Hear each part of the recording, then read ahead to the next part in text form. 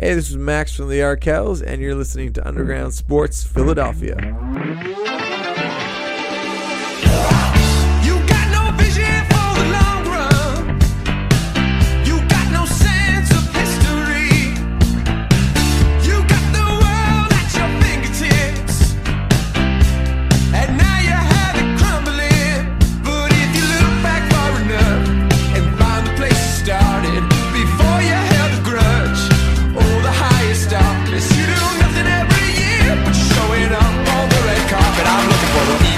Champ. I'm looking for the people's champ. All right, I think we are all set. What is going on, everybody? Welcome into episode number 532 of Underground Sports Philadelphia, presented by the City of Vineland. It's KB and Matt coming at you from Underground Studios. We just watched the Phillies walk it off against the Toronto Blue Jays. We'll talk Phils. We'll obviously talk about our Philadelphia 76ers. And we're going to get into some NFL schedule release leaks, some things regarding the Philadelphia Eagles, the Union, and, of course, Survivor 44 on tap at the end of the episode for the true blue diehards of the show at the end. But before we get started, make sure you guys are following us at Underground PHI on Twitter, Instagram, Facebook.com/Underground Sports PHI. You can watch every Wednesday show live, twitch.tv/Underground Sports PHI. Make sure you follow Matt on Twitter at Matt Castellanos. Follow me at KBIZZL311. Subscribe to the podcast feed on Apple Podcasts, Spotify, or wherever you get your podcasts. Leave a 5-star rating and review. It goes a long way for helping the show continue to grow, helps more people find Underground Sports Philadelphia and all of the content that we're putting out in podcast form. And subscribe to our YouTube channel, youtube.com/@Underground Sports Philadelphia. That's where you get full video episodes of this podcast twice a week. You get full video episodes of every show on our network. You get clips, live streams, interviews, the whole 9 yards, all on our YouTube channel, youtube.com/@Underground Sports Philadelphia. And like I mentioned, this podcast presented by the City of Vineland, and the City of Vineland Municipal Calendar features city-organized, city-sponsored, and city-affiliated events that are of public interest. The calendar, which is accessible at vinelandcity.org, is a good way for residents and visitors to build awareness, remain engaged with city government, and participate in local events. You can also follow the City of Vineland on social media via their Facebook, Instagram, LinkedIn, and YouTube pages. Through these tools, you can stay connected to the community and get important announcements about programs and services offered by the city. Vineland, New Jersey, where it's always growing season. And big thank you to Main Auto LLC, Security 21 Security Systems, Paul J. Gillespie Incorporated, and the Dental Wellness Center of Vineland for their continued support of this podcast. What's going on, Matt? I'm living the dream. We are indeed living the dream with both of the teams in action right now, and that includes the currently up 3-2 in the Eastern Conference semifinals Philadelphia 76ers.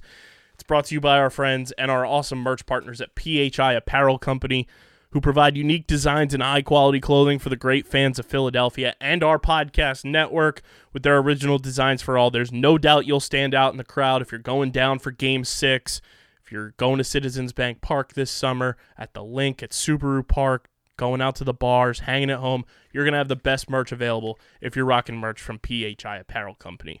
Our listeners can use promo code UNDERGROUND for 10% off any apparel when you shop online at phiapparel.co. It's the most effective and direct way to support everything we're doing. Go get your merch. They've got awesome Eagles, Phillies, Flyers, Sixers, Union, even Philadelphia Stars merch. Go get your Joel Embiid MVP shirts from them. And, of course, get your Underground Sports Philadelphia merch. We want to see where you guys are rocking our merch from. Tag us, tweet at us, tag PHI Apparel Company as well.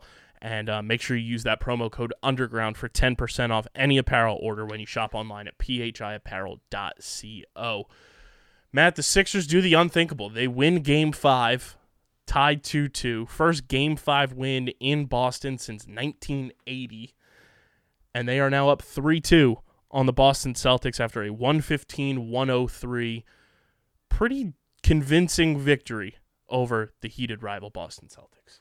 Yeah, shades of Game 4, where the Sixers were in control for a lot of it, except you didn't have the late game collapse like it seemed like we were going to get out of Game 4. I think a lot of people were ready to throw themselves on the funeral pyre in the closing minutes of that game. But Game 5, I think, was the most complete game the Sixers have played these entire playoffs. I think it was the best performance we've gotten out of Embiid so far. It wasn't Harden's most impressive game, but it was a good performance out of him. Role players chipping in. Yeah, Daniel House even come off the bench because Doc Rivers said that he just had a feeling. It was based solely off vibes. It was not based off anything else. So maybe he should be basing more decisions off of vibes. But yeah, it puts obviously the Sixers in a really strong position. Potential to close it out tomorrow in Game 6, and I think you have a great opportunity to do that.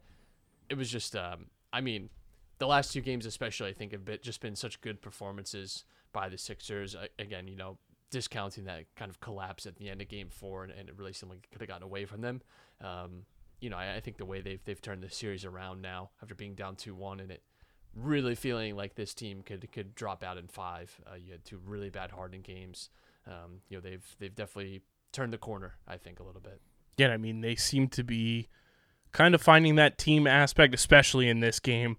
Tyrese Maxey stepped up in a huge way, 30 points from him, 7 rebounds in 42 minutes, played the most minutes of any Sixer in Game 5.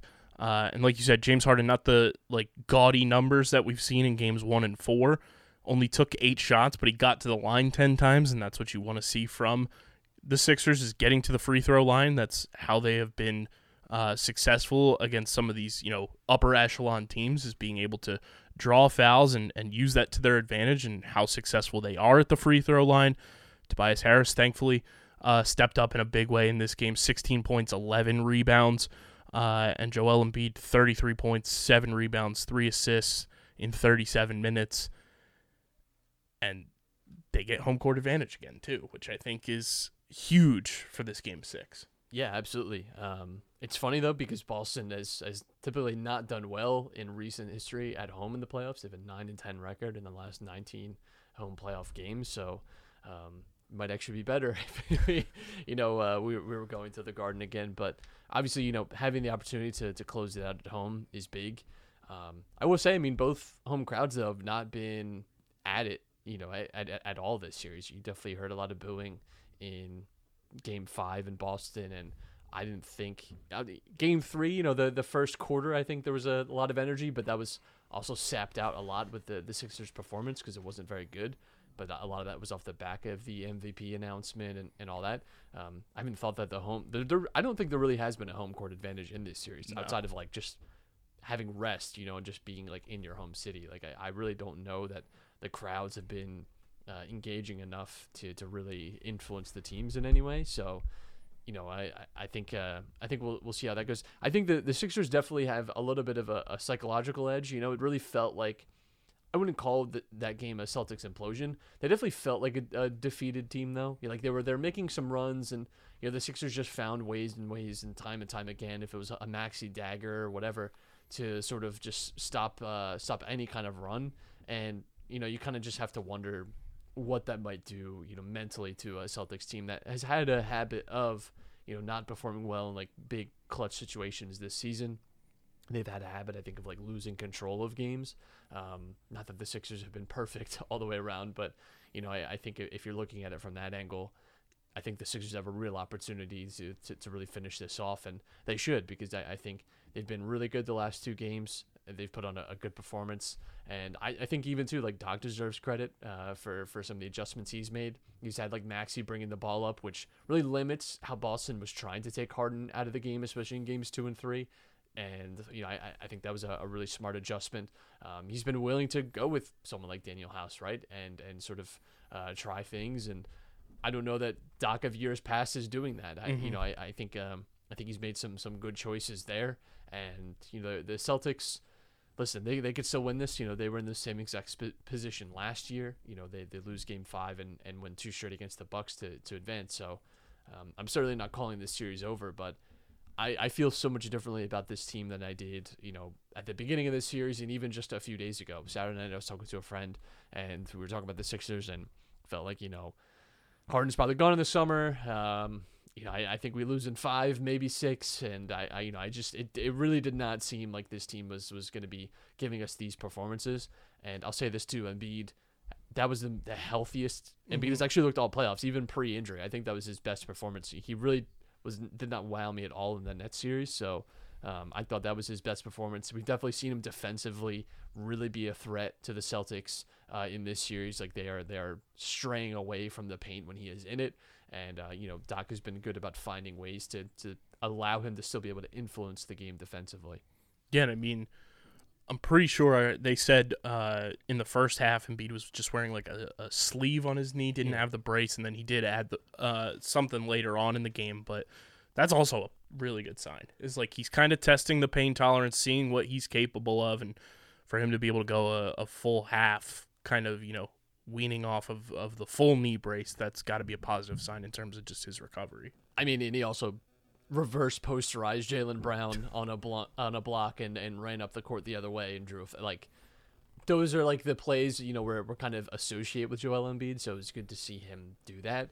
It was also terrifying at the same time, but yeah, I think the fact that he's willing to do those things maybe means he's recovering well enough.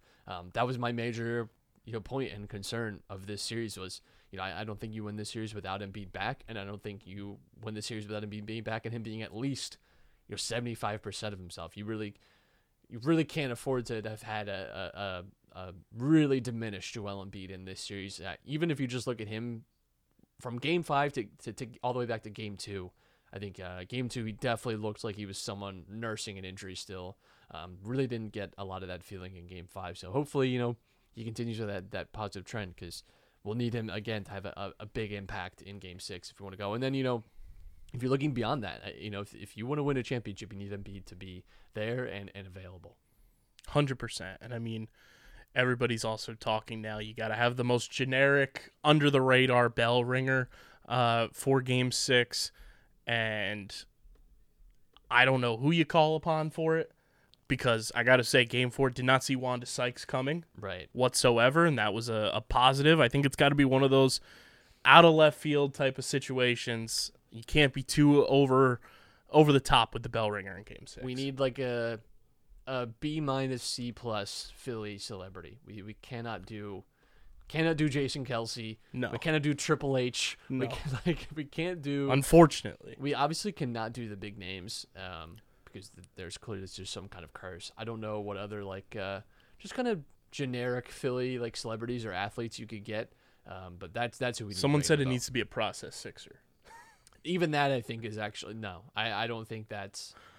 I mean, you could do TJ McConnell, but I think that's actually I think you're just inviting danger at that point. Not that TJ McConnell is equivalent to Jason Kelsey, but there's a similar vibe that they're bringing that I think someone. I saw somebody say Tony Roten. Yeah, I just think I think you're asking for trouble with that. I really do. Yeah, I don't know who it would be. I don't know who they're planning on. But you got to keep it nice and simple. Don't go too over the top, and secure a Game 6 win. And finally, break this curse. It has been far too long. We talked about it right when the second round was starting. Hasn't been since 2002 or 2001, whatever it was, that the Sixers have gotten out of the second round and gotten to the conference finals. And, just looking at the landscape of what the East is right now and just the NBA as a whole with the final teams remaining, you get to the conference finals, you're putting yourself in such a good position to have the opportunity to go to the finals, more so than any other year, simply because of just the way this team is playing right now, who's on this roster. And you can't overstate, I think, how important, sure, it doesn't show up in the box score, but my God, how important PJ Tucker has been. Yeah, PJ Tucker, I think, gives you the mental edge that this team has just not had in years past. You saw it. He was hyping Embiid up near the end of Game 4, and I think those words probably motivated him a little bit to kind of turn it on, because he was having a really bad performance in that fourth quarter. There's an alternate timeline where we're sitting here where the Sixers have just lost in 5, and it's off the back of Joel Embiid getting blocked 4 times by Al Horford, and on the same night Nikola Jokic dropping like 50 plus. Like that's It's not a reality I want to live in. right. But we've been there before. We were very close to that reality, very close to that timeline. But yeah, I think PJ Tucker is. We've not had an asshole on this team in the last few years. We've never had someone that dabbles in the dark arts, and you need that at this time of the year. He's obviously not impactful scoring wise, but I think honestly, like what he gives you is like, I think he raises everyone's kind of like floor around him in terms of like their intensity. Like I think when you see someone working so hard, especially because he's like a veteran, he's not like some young guy that's like trying to prove himself. The fact that he's like at an older age and is still like working hard for rebounds, and we even talked about that in the Nets series, how impactful you could see he was. I think he's definitely had, his thumbprints are definitely on this series. It's not a huge takeaway, but I think it has been something this team has not had in years past. Like I think if we have a PJ Tucker type in 2021 against Atlanta, we win that series in 5. Like I just think. I actually think Ben Simmons probably retires from basketball if he's playing with PJ Tucker. I think that's actually probably more likely. I also think we are, oddly enough, Ben Simmons is winning something because I don't know if Anna Horford showed up to a game in person yet. Well, I don't care. I had a bet with Pat Pitts on an episode right before the series started. I said, and I brought this up at Zoe and Seamus's live pod. I said, who shows up to more games in person against their series against the Sixers, Ben Simmons or Anna Horford? So far, Ben's up 2-0. I am going to read you a stat line, Matt. I want you to guess the player. 25 minutes played, 0 points, 0 for 7 from the field, 0 for 7 from the three-point line, a -18, and 1 series-altering shimmy.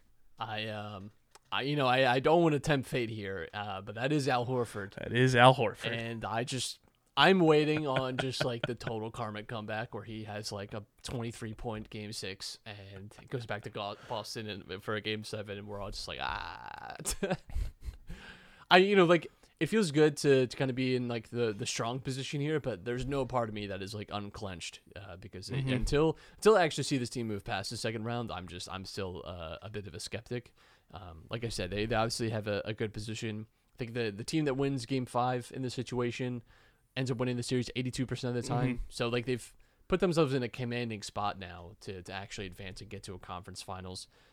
But you have to close this team out. I think you do yourself a lot of good by making that official tomorrow night, like punching your ticket. And, listen, kind of hope maybe the Knicks could extend the series, and maybe give you even a few more extra days rest if possible. Like, beggars can't be choosers. And I'm literally begging for the Sixers to please, for the love of God, just end the series because I don't want to. I don't think I have the stomach for a Game 7. I don't think I can. I don't think I can do that again. So. The Knicks pulling a Trae Young would be quite the irony. Yeah, and it would be unlikely. I'll say that. It looks unlikely that we're going to be seeing that series go on.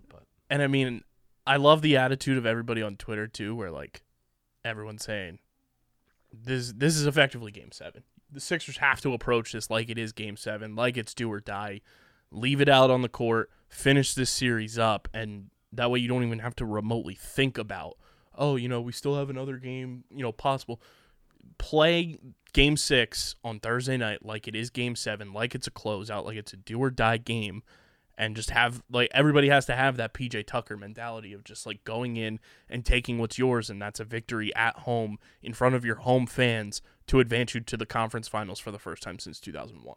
Yeah, I mean, if you really think about it, too, I mean, this could, and I'm emphasizing could, because it's not there yet, but this could really be like a playoffs where the Sixers exercise a lot of demons, because I think we all heard the stat going into Game 5, the Sixers were like 0-270 in Game 5s, and especially on the road, had never done that, and you go into a team and a place that has really historically given you a lot of problems, and over the last few years has ended your season multiple times, a lot of times in embarrassing fashion. Like it's not even like, the Toronto series where that was hard fought. I mean, a lot of times like it's been pathetic performances and just completely outclassed by Boston. So, the ability to put that, kind of in your rear view mirror is a really big opportunity, I think, again, mentally for this team.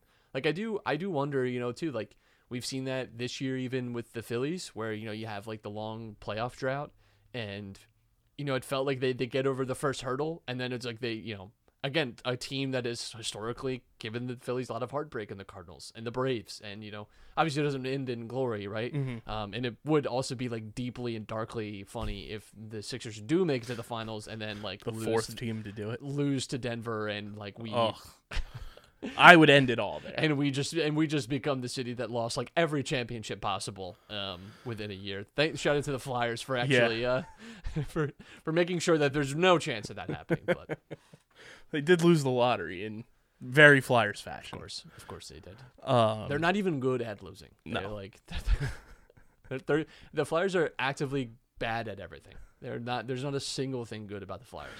the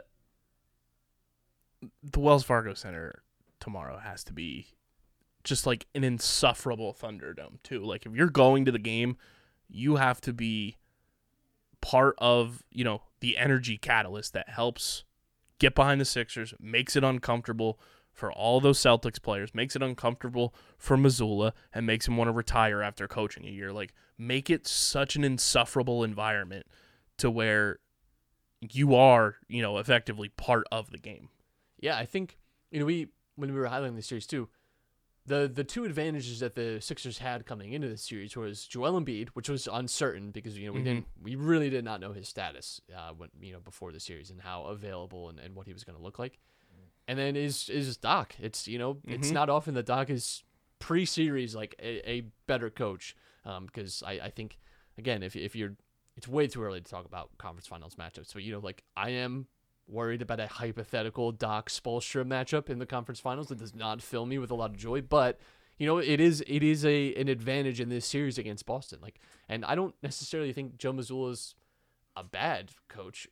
He's an inexperienced coach. He's an inexperienced coach, which is always tough in the playoffs. Like if you just look down the line of like rookie like head coaches to perform really well in the playoffs, it's like Ime Udoka last year in Boston. Like it's really not common for rookie head coaches to not just be well in the playoffs, but to win a championship. Like that is a big challenge across every sport. It is not an easy thing to do.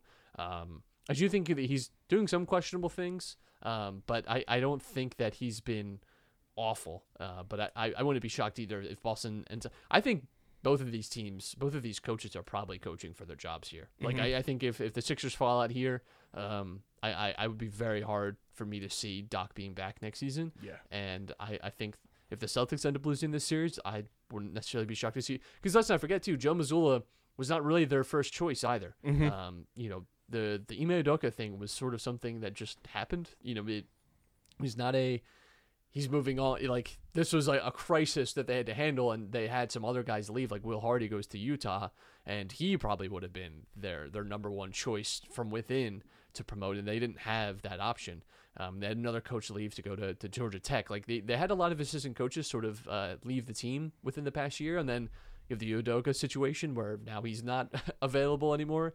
And so Joe Mazzulla was sort of the best option available, but I don't think he was really their first choice. And I do wonder if maybe there's someone out there that they're looking at in the offseason, even if they do advance, like who knows. But I think he's someone, and Doc is someone that are both, I think, coaching to not be golfing in the summer. And it feels like, like you brought up the Phillies, exercising those demons against the Cardinals in the playoffs this past fall. Like the Sixers have an opportunity here. You win game 6. It feels like you really are pushing a dagger into this Celtics organization that, like, they lose. They have a lot of questions to answer this offseason with Jaylen Brown potentially leaving. You have a lot of older guys on the bench. You have the Horford question. Like, there's a lot of questions that will need answering from this Celtics team if they bow out in the second round here, and the Sixers being able to be the team that is the catalyst for that is absolutely incredible. Yeah, I mean, there's stakes for both teams because everything you can say about Boston, you can say about Philly too. There's a giant James Harden question. There's a on the horizon Joel Embiid question, right? If this team doesn't make it out of the second round again, And if Harden leaves, it makes it really hard because this team is not in a position to really go out and make moves. It's not like they're freeing up cap space if that happens. So yeah, I mean, there are question marks no matter who loses this series. Whoever loses this series is going to have a really bad time over the next few weeks. And again, obviously the Sixers up 3-2 in the series, but it could very easily tomorrow night we could be sitting around it a little after 10 o'clock thinking, shit, we got to go to Boston and win a game 7. And that is, that's not an easy thing to do. So, so much is riding on tomorrow night for both teams. And, listen, I don't know. I couldn't tell you. I think the Sixers have a good shot, but I do just get worried about the fact that, I have to imagine Boston has a response. And last time I felt this way, they beat the brakes off the Sixers in game 2. And so I do wonder that maybe there's that emotional response by Boston tomorrow night, and we get something good, and maybe they adjust a little bit. Maybe Jaylen Brown is allowed to shoot the ball a little bit more because he's been absolutely just a murderer for us this series. So it'd be good if he's still limited to under like 15 shots. But yeah, I do have a little fear about tomorrow night. It was nice too in game 4, as like whole body clenching as it was, to see Marcus Smart miss not only the go-ahead shot that the game goes to overtime, but then doesn't get the shot off in overtime, and kind of confetti game lights the Celtics and kind of gets revenge for us there. That was very fun to see.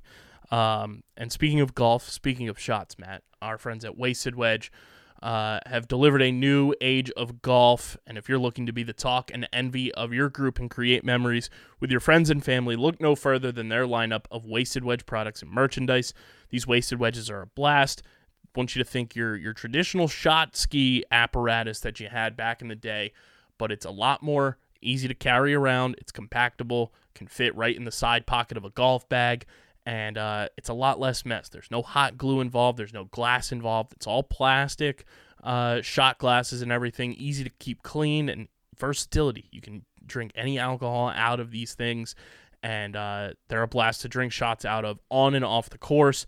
You guys can check them out at wastedwedge.com or find them at Wasted Wedge on Instagram and Facebook. That's wastedwedge.com and at Wasted Wedge on Instagram and Facebook. Make sure you follow them over there. It is World Golf Day as we record this as well. So remember the name, wastedwedge.com.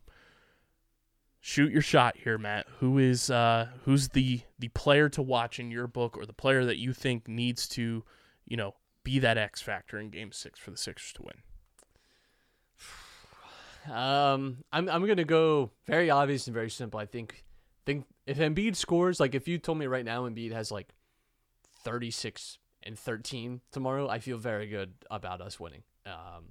He has been like the bellwether for this team, all year. Like we have owe so much of our success to him. If he has another really good performance tomorrow night, I have to believe that means we probably get the win. Even someone like Tobias, though. Tobias is, I think, again, I've used him as a litmus test earlier. Like, if you tell me Tobias has like 22 and he's like, where do I sign? He's like 7 of 16 or something, like, like a pretty decent night for him. Yeah, but it's like he gets that off of like 3 threes or something. Like I think that's really where I'm looking at, and we'll see. I think Embiid, though, is who we kind of have to depend on to carry us home, because we started to see him definitely be a little more aggressive too in the last 2 games and working his way to the paint. I think he was a little too passive, and again, part of that is probably his injury. Mm-hmm. We cannot understate the fact that he's playing on an injury that he really shouldn't be playing on, probably. But, I think we wanted him to be a little more physical and get down in the paint, and we definitely saw some more action like that, especially in the most recent game. So hopefully, that continues, because I think that's where he can be really dominant against the Celtics team. They don't have an answer for him. Like, Rob Williams has not looked good this series. Speaking of a guy that played on an injury he probably shouldn't have played on last year. But, I think they really don't have a big answer defensively for Embiid. And even I think offensively, the Celtics have not been able to exploit him as badly as they were, in the most recent games. I think the Sixers have sort of figured out ways to sort of skirt around, the way that they were dragging him out. So, yeah, I'll go 2 picks as well. One of mine is Tobias. Like, you see the difference. Game 5, Tobias has 16 and 11, And even that is such an improvement from what he had in games 3 and 4. Like game 4, he had 7 points and played the most minutes of the entire team. I think he played over 45 minutes, I want to say, including overtime. Having 7 points from Tobias Harris is just unnecessary, uncalled for, and I feel like everybody, was just disgusted with that, including Tobias himself. Like, he knows that he can't just go out and have 7 points in 45 minutes. So to see him step up, get a double-double in Game 5, Tobias Harris needs to be somebody who steps up, even as the third, fourth option, whatever it may be. He needs to be a contributor, both offensively, getting rebounds, and that's something that we've seen the Sixers struggle with at times in this series, is getting those second chance opportunities, whether it's offensive or defensive. So you need Tobias to step up rebounding-wise, and you need Tyrese Maxey to step up again. There were moments in Game 4 where it's, it is James Harden, it's Joel Embiid, and Joel's, faltering in the fourth quarter, probably because of the injury. He's gassed.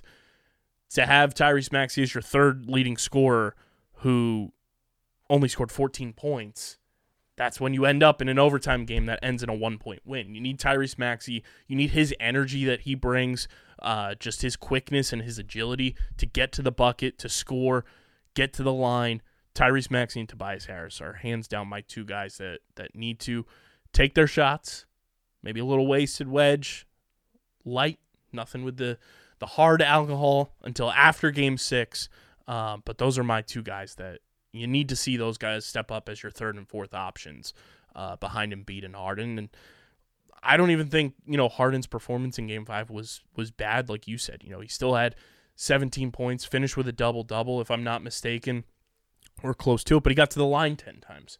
And that's what you want to see from this Sixers team, too, is get to the line, draw fouls, and hopefully Scott Foster is in Phoenix for Game 6 and not Philadelphia. Yeah, that was definitely the tough part, too, is that the Sixers really, especially in Game 4, part of the reason they really hurt themselves, they had, I think, 3 fouls within a minute, and you put yourself in the bonus for almost an entire quarter. Mm-hmm.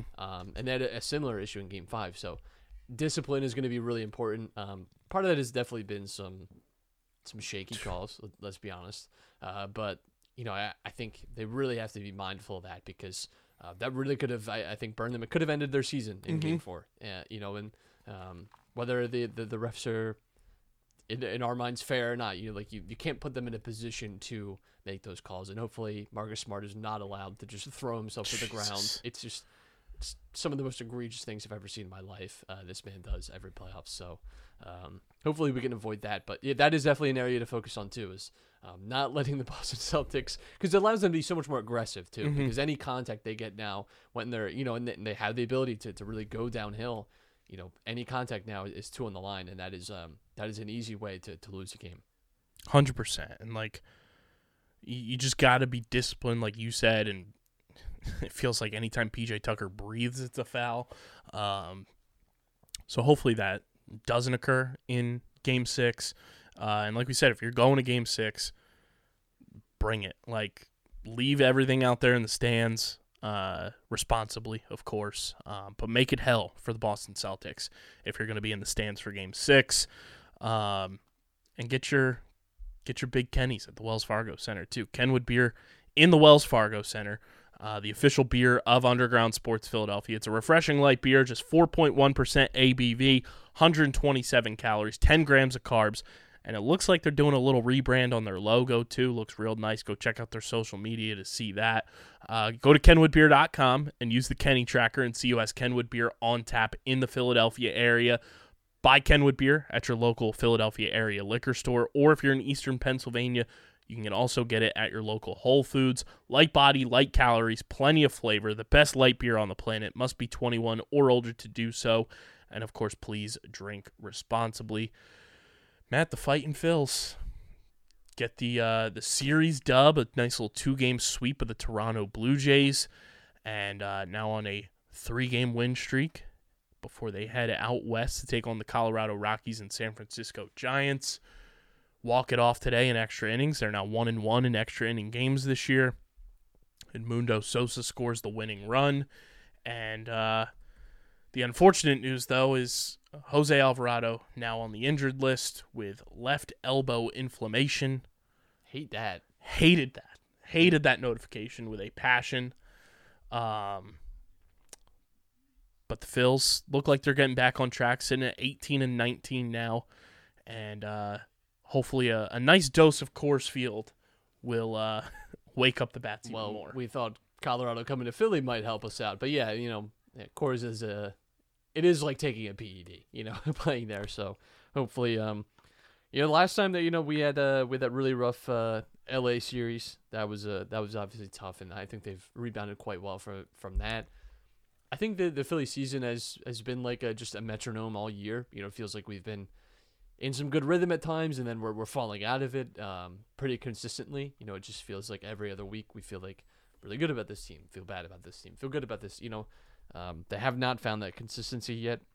Pitching, I think, is still the issue, and I think it's an issue if you look league wide as well. I don't know that the pitching clock is like necessarily the reason, but you look at ERAs just around the league, and you look at scoring around the league now, and I think in general everything is up, and I think this might be a year where we kind of have to reassess a little bit, like how we what do we call like a good pitching season now? Like, and I think we've lamented that Phillies pitchers haven't made it deep into games. Maybe it's because you're having to do everything so much quicker now, and I think fatigue is probably setting in a lot earlier. What probably would have felt more like a 7-inning game is now, being condensed into like a 4.5-inning game, right? Like, just that's the pace, that you're having to play at. So I think a team that could maybe bolster the bullpen in the back of the rotation, aka the Phillies, that's clearly going to be the objective, I think, at the trade deadline. You did get a good Taijuan Walker game the other night, which is a positive sign, because he's someone that definitely invested some money in this offseason. We're hoping to come in and really solidify like third, fourth spot in this rotation, be a good like back end guy for you. Had not been that up to that point, and so we're gonna have to see. Hopefully that is a sign of like positive regression for him, and that he's kind of on a better track, because if the Phillies are gonna have a successful year, it's not riding on Taijuan Walker, but he's gonna be a big piece. You need him to be an effective starter for the Phillies to be a playoff team and to have success in the playoffs. You're gonna need him. Well, I do have positive news from a pitching standpoint, Matt. Number one, set to make his debut in Colorado this weekend.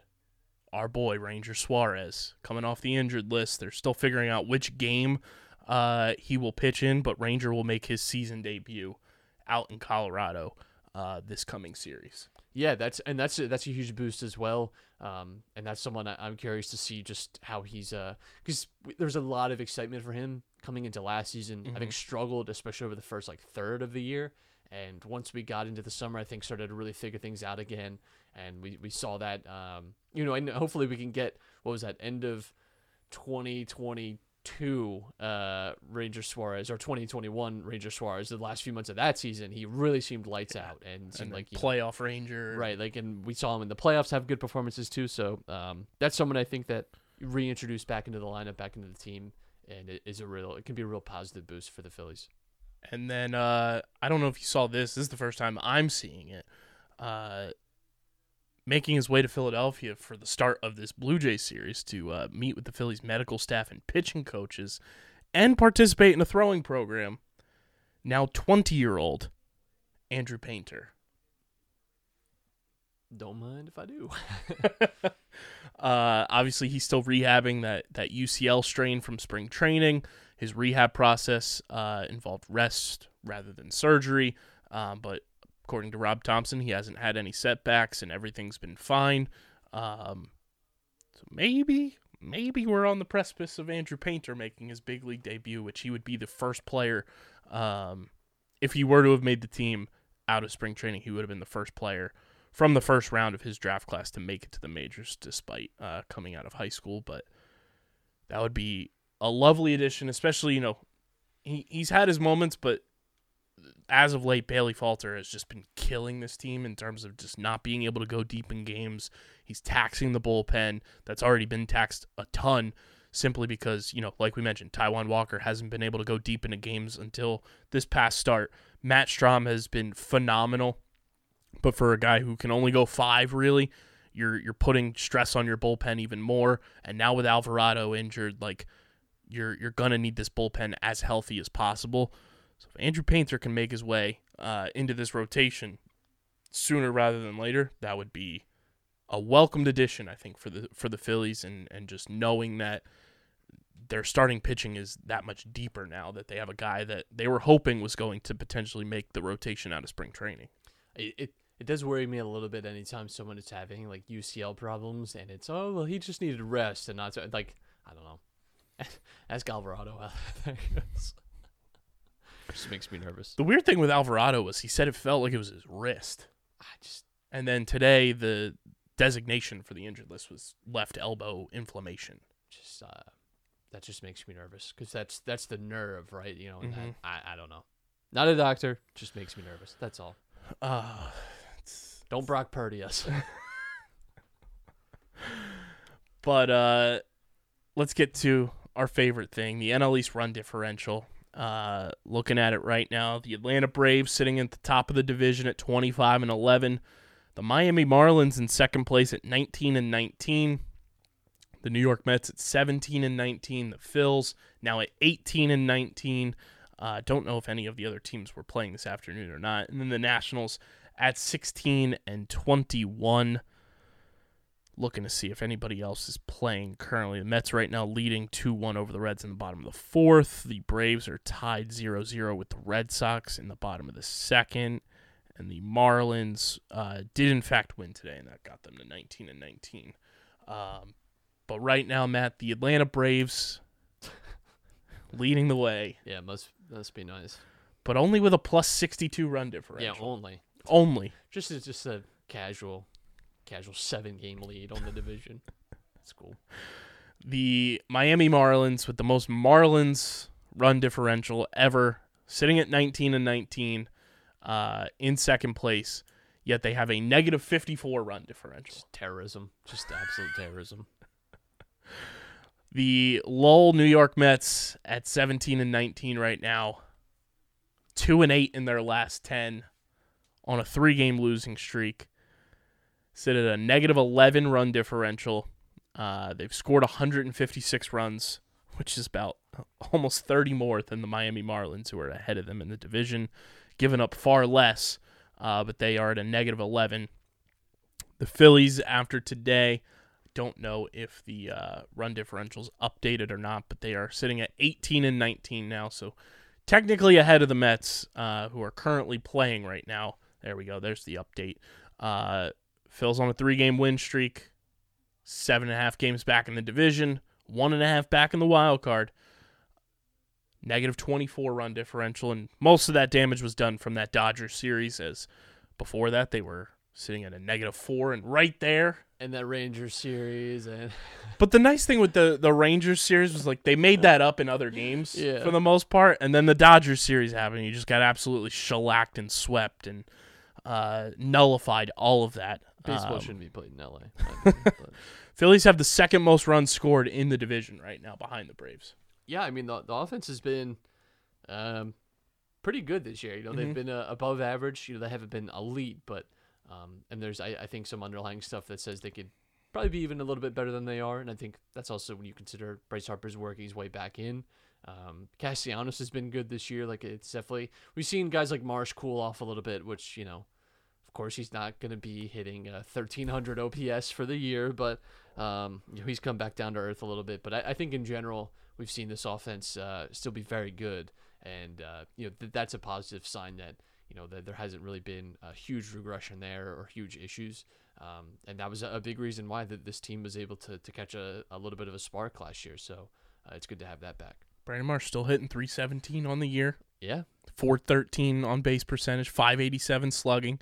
Still got an 1,000 OPS. 1,000 OPS is like a good year. That's like that is an all-star. You know, 1,300 is just like you are the best player in baseball. You are. And for Brandon Marsh, who was a guy that, like, you know, coming in last year, it was, oh, we got to fix his swing. That's the thing he's got the Gold Glove caliber defense, but, you know, we got to work on the swing. To be at 1,000 OPS, you know, half of a season last year with Kevin Long, and now a spring training and a month into the year with him now, I think Dave Dombrowski was right. They had some minor tweaks that they had to make to Brandon Marsh's swing to improve what they saw in him. But the Phillies had a negative 24 run differential.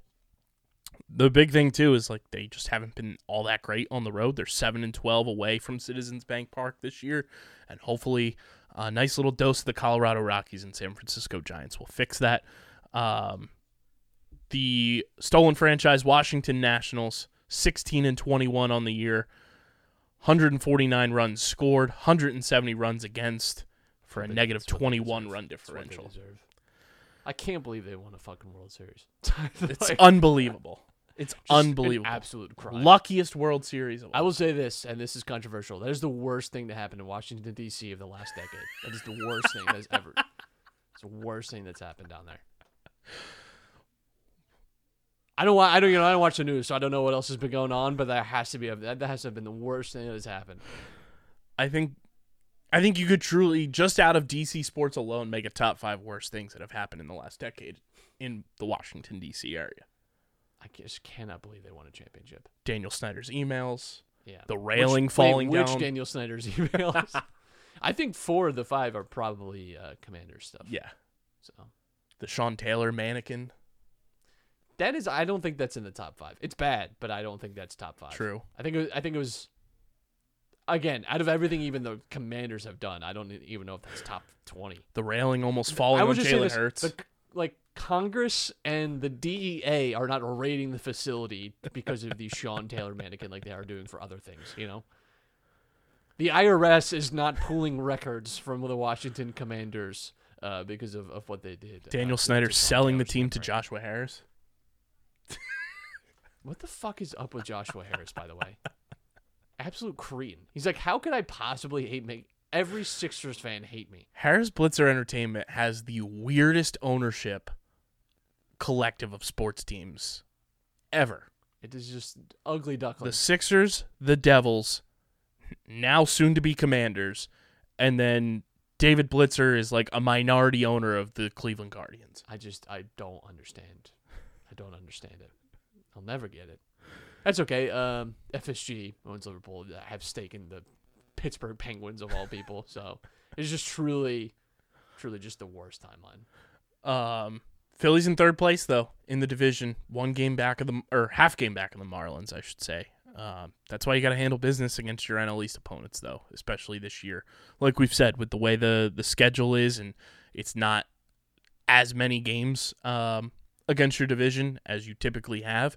So when those division games roll around, it's going to be important, and we are ever so close, Matt, to 4 games on Memorial Day weekend against the Atlanta Braves, followed by games against the Mets and the stolen franchise Washington Nationals, which will really be a huge moment, I think, for the early portion of this Philly season, is that 10-game stretch all on the road against the Braves, Mets, and Nationals. Yeah, and how many times, too, do we see stats in early September, like since June 5th? Since June 1. It's always like, that is, I think, the real demarcation line for a lot of baseball stats. Yeah. And where teams sort of take their shape. I don't think it's a coincidence that all the time we see teams since June 1st. It was the Astros last year, and they obviously ended up winning the World Series. Even for the Phillies, though, was, if you look at them post June, and that was obviously post Girardi fired. Post Girardi, with a new kind of a team almost. Mm-hmm. It does change the way you can view the season. So that is where the NBA, we talk a lot about how it's really not till after Christmas that you really start to feel the impact of all the games. And it starts to feel a lot more real. But every game matters too. Every year we sit in middle of September and lament the dumb losses that we had in May and June, and just think, if 2 or 3 of those went a different way, what a better spot we would be in. So hopefully you won't regret too much. Looking around the standings and run differentials of the rest of baseball, this is how dumb the NL Central is. The 17-19 Chicago Cubs have the best run differential in their division at plus 42, while the Pittsburgh Pirates are 1-9 in their last 10, still have a plus 10 run differential, sitting at the top of the NL Central at 21-17. The Dodgers back on top in the NL West at 23-15. They have a plus 48 run differential. And the 2 teams that the Phillies are playing, in their next two series. The Colorado Rockies 16-22, the San Francisco Giants 16-20.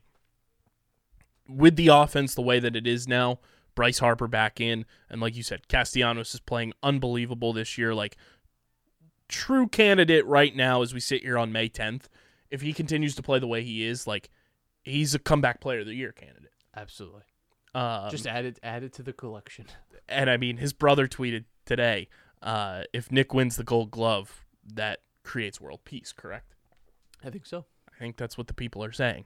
The Arizona Diamondbacks are the number one wild card team right now, up a half a game on the San Diego Padres.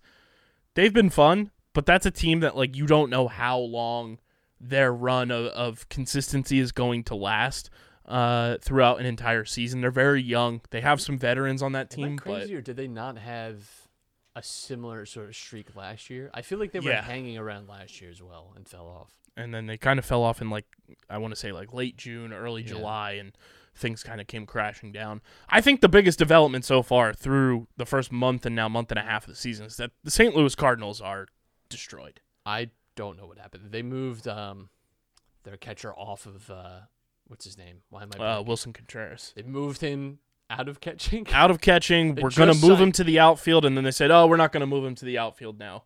They just signed him to a 5-year, like, $87 million contract. Yikes.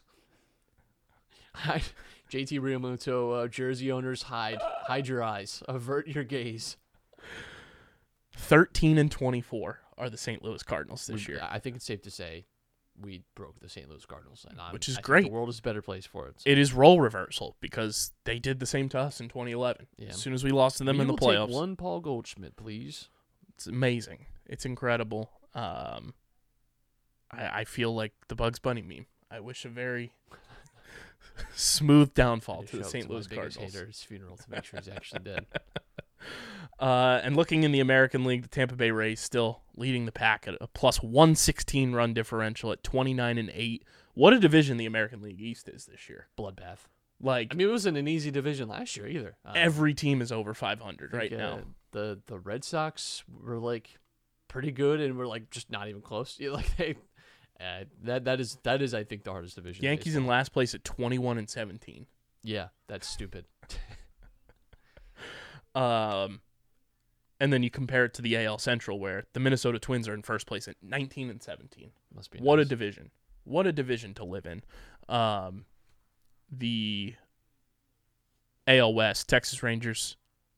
I don't feel as bad about that opening series against the Rangers right now. They're 22-14 with a plus 82 run differential.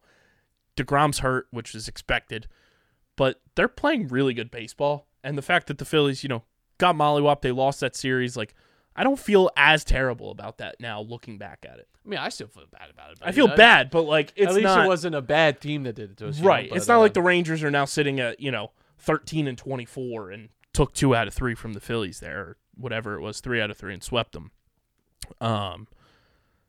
The Oakland A's, Matt, 8-30 on the season, a negative 142 run differential on May 10th. I don't know if we talked about it or not, but the A's are offering now a summer package for tickets, 37 games for $99. Well, not a bad day out. So they're averaging about 2,500 fans right now. Sad. You could go to a game and sit in any seat you want every single inning. Just sad. It's brutal. I posed this question to Pat Pitts on the last episode too. The A's feel like a prime team right now for like a collective of athletes to go in and purchase that team from their current ownership group. No shot. They want to move to Vegas so bad. They want to. Big bailout. It sucks. But they feel like that type of team that yeah, that would be the case because they're at an all-time low right now, which is brutal. And even after they signed the land agreement in Vegas, they're now looking at other places because Kyler Murray, first player owner. Didn't even think of that. He's got that nice little contract. Maybe the Cardinals just pay him to fuck off. If he was able to do that and the A's get to the playoffs, just like Kyler played baseball in October. Yeah. It's a lot easier to manage than playing football and playing Call of Duty. Poor A's fans. If you're an A's fan, reach out to us because I just want to pick your brain of sending you my best. How you're handling this right now.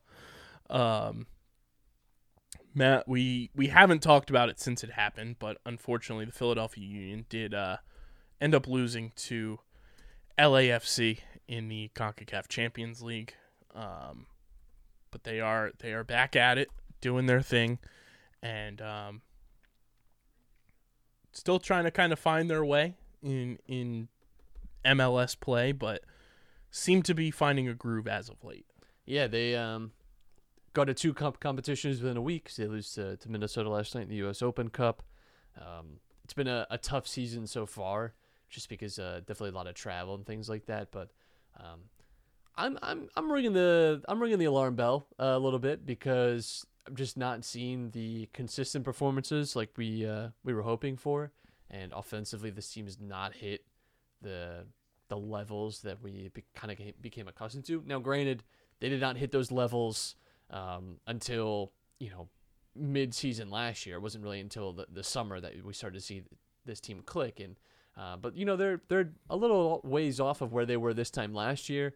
I think it's like 4 or 5 points difference. So, there's I think a little bit of cause for concern here, and it just feels tough to it's obviously losing the semifinal against LA. That was always going to be just such a huge emotional challenge more than anything, and I just did not feel good about that matchup because I think one of the problems for this team this year has been so often you see teams that make it to championships or to finals and have a tough year next year. I think a lot of times that you kind of just want to.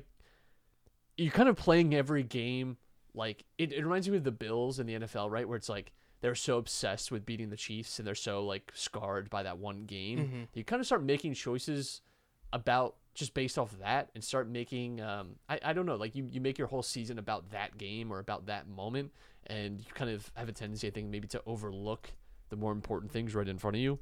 I don't know if that's what's happening in the Union, but it just feels like that type of year so far, but still plenty of time to turn it around. But, as we approach the summer months, you hope that they do start to do that. 100%, and they'll look to get back on track. As pulling up their schedule here, next game on Saturday on the road against Colorado, and then they have a midweek game at home against DC United next Wednesday. So hopefully things start to kind of click, and feels like for the Union this year, Memorial Day is going to kind of be the first litmus test as well, see where they are after the month of May, and then progress from there. Looking at the standings right now, they're currently in 7th place with a whole bunch of other teams, tied with 14 points. So still not too crazy out of reach, to get into the top 3. Nashville's in 3rd right now in the East with 18 points. So it is still very doable to climb the table right now. Yeah, absolutely. I mean, you're 10 points off the top, but you have so much of a season left. It's not time to say it's not doable, but you have put yourself in a hole early in the season. I will say, we talked about this before the season, though. Number 1 seed doesn't get that bye anymore in MLS, and so that's I think I don't know why they do away with that advantage. I think you should definitely reward teams for having the best record in their respective conference by doing that. So, you maybe it is better just to be a 3 or 4 seed, rather than really bust it to get to number 1, because it doesn't really provide you a whole lot. And there's more games down the playoffs too. So we'll see. I think again, they haven't hit their best form yet, and it is concerning that we're 2.5 months into the season and we haven't seen this team play their best yet. So I hope that we see that turn around. One thing we forgot to mention with the Phils too, it was announced next year, Matt, Phillies Mets series in the 2024 season in London. Gross. Absolutely gross. They'll be playing in London. Team that won't be playing in London, at least this year, is the Philadelphia Eagles. It's brought to you by our friends at Trophy Smack. There's no better way to upgrade your fantasy smack talk than with our friends at Trophy Smack. Go to trophysmack.com/underground. Check out all the belts, metal wall art, trophies, rings. They do all the custom engravings as well. TrophySmack.com/underground and upgrade your fantasy Smack Talk today. Matt, the NFL schedule comes out tomorrow, but we have gotten a few leaks across the internet. Most notably, the Eagles announcing that Christmas Day 2023, Eagles-Giants at home at the Link, 4:30 p.m., is the first announced game for the Eagles this year. Get all your Christmas money together responsibly and bet on all the Boston Scott touchdowns. Yeah. Another leak that was kind of surfaced was Jason and Travis Kelce's mom posting on Facebook that Week 2 will be Eagles at Chiefs, not the Thursday night opener that everybody's expecting, so not too sure what that will be. Understand that, it's probably gonna be Bills Chiefs or something. Probably, or Bills Bengals. Yeah. But not sure if that's accurate or not, but that has been put out there by Mama Kelsey. And then I saw a tweet earlier today that the NFC Championship game rematch is going to take place. The tweet has since been deleted, so not sure if it's 100% accurate, but December 3rd, Eagles-49ers will be taking place. So a little late season NFC Championship game rematch where the Eagles will hopefully decimate the 49ers' hopes and dreams once again. But the NFL schedule release happening tomorrow, so we'll see when the Eagles are playing their known opponents throughout 2023. But Christmas Day, more than likely, we're going to have Sixers and Eagles. Great. I shudder to think of what the Sixers team could look like at Christmas. So hopefully the Eagles take care of business against the Giants on Christmas Day. Long ways away from that, though, but Matt Buffs and stuff, Survivor 44, brought to you by our friends at Tomahawk Shades, the best small batch eyewear in the game. You guys can go to tomahawkshades.com, check out all their sunglasses, blue light glasses, prescription lenses, and everything in between. Tyson Apostle, also part of the Tomahawk Shades family. Go to tomahawkshades.com, use promo code USP at checkout for 25% off your order from our friends at Tomahawk Shades. The Full Tilt Boogie went down last week, Matt, and Franny voted out at Tribal Council. Now, things are getting a little bit tighter. Our boy Danny survives yet another week, somehow, some way. This week's episode titled, I'm Not Worthy. And we'll see what happens. But your thoughts on last week's episode and Franny getting the boot? She had become a challenge beast, as we talked about last week, and she had shown a real ability to win these individual challenges. And I think everyone kind of realized that not only is she good at the challenges, but everyone seems to like her, and that it would be probably hard to beat her at a Final 3. And so felt like maybe an opportune time to do that. I do wonder, because obviously Carolyn seemed to really appreciate Franny and have a good relationship with her and did not want the vote to be on her. And so I'm curious to see what that does. Obviously that was a big part of the promo for this week, is that Jam Jam and Carson maybe lost control a little bit of that alliance, and that Carolyn is probably rightfully upset too, because I think she's really been disrespected a lot by people who have just not listened to her or taken her seriously on her advice or her strategy. So maybe this is an opportunity for her to sort of take her own game into her own hands and maybe lead a little charge here. And I would love to see it, because she is an absolute pleasure to watch. She is just honestly just one of my favorite survivors ever. It would be electric. It's going to be fun to see what happens. And we did get confirmation today, Matt, that season 45, 90-minute episodes of Survivor coming in the fall, which is great. I think that's a good thing, and something that I think we've wanted for a while. So I'm looking forward to that.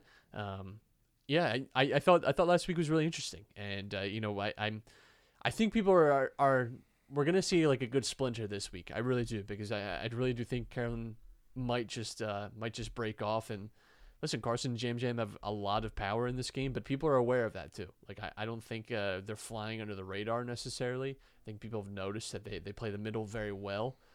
So I wouldn't even be necessarily shocked to see them split up. But Danny, I think, has been on everyone's lips for the last like 3 or 4 tribals, and has somehow sort of skated out from that. So there's a lot of people that I think are in serious danger this week of going home. Yeah, so remaining castaways, Jam, Carson, Lauren, Heidi, Danny, Jamie, and Carolyn. It's going to get wild.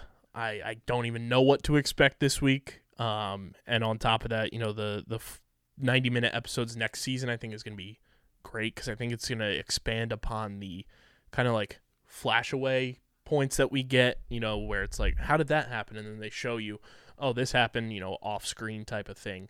I think that's going to help kind of just tell the story of the season. I think you're going to get more background into the castaways and everything. Hopefully we get more of those Jeff secret scenes like we did when Survivor came back. So we'll see what happens with the 90-minute episodes, but that was confirmed today as we record this. So 90 minutes of Survivor upcoming for season 45. Hopefully Danny survives another week, but be sure to follow at Buffs and Stuffs on Twitter and follow us at Underground PHI on Twitter, Instagram, Facebook.com/UndergroundSportsPHI, Twitch.tv/UndergroundSportsPHI. Follow Matt on Twitter at Matt Castorina. Follow me at KBIZZL311. Subscribe to the podcast feed on Apple, Spotify, wherever you get your podcast. Leave a 5-star review. It does continue to help the show grow, helps more people find Underground Sports Philadelphia, and helps us take this thing to the next level. And go subscribe to our YouTube channel, youtube.com/@Underground Sports Philadelphia. That's where you get full video episodes of every podcast on our network, including this show twice a week. You get shorts, clips, live streams, the whole 9 yards on our YouTube channel. We're at 452 subscribers right now, trying to get to 500 by Memorial Day. So go subscribe, youtube.com/@Underground Sports Philadelphia. And this podcast, as always, presented by the City of Vineland. And whether you're a company looking to expand, relocate, or you're a business startup, selecting the right location is critical to your success. Vineland, New Jersey offers both an affordable business location and an excellent quality of life. The city's economic development department is a one-stop source for moving your project through the development and approval process. Their goal is to make this process as smooth as possible and to provide the fastest turnaround times in the region. If you're considering potential locations for your operation, contact the Vineland Economic Development Team at 856-794-4100. That's 856-794-4100. Vineland, New Jersey, where it's always growing season. Get your merch at phiapparel.co. Use code UNDERGROUND for 10% off any and all orders. And big thank you to Main Auto LLC, Security 21 Security Systems, Paul J. Gillespie Incorporated, and the Dental Wellness Center of Vineland for their continued support of this podcast. But this has been episode number 532 of Underground Sports Philadelphia. For Matt, I'm KB. Hopefully the next time we're talking, the Sixers are in the Eastern Conference Finals, and the Phils Bats continue to come alive out in Colorado. But until then, we're getting the heck up out of here, and we are signing off. Peace. People's champ.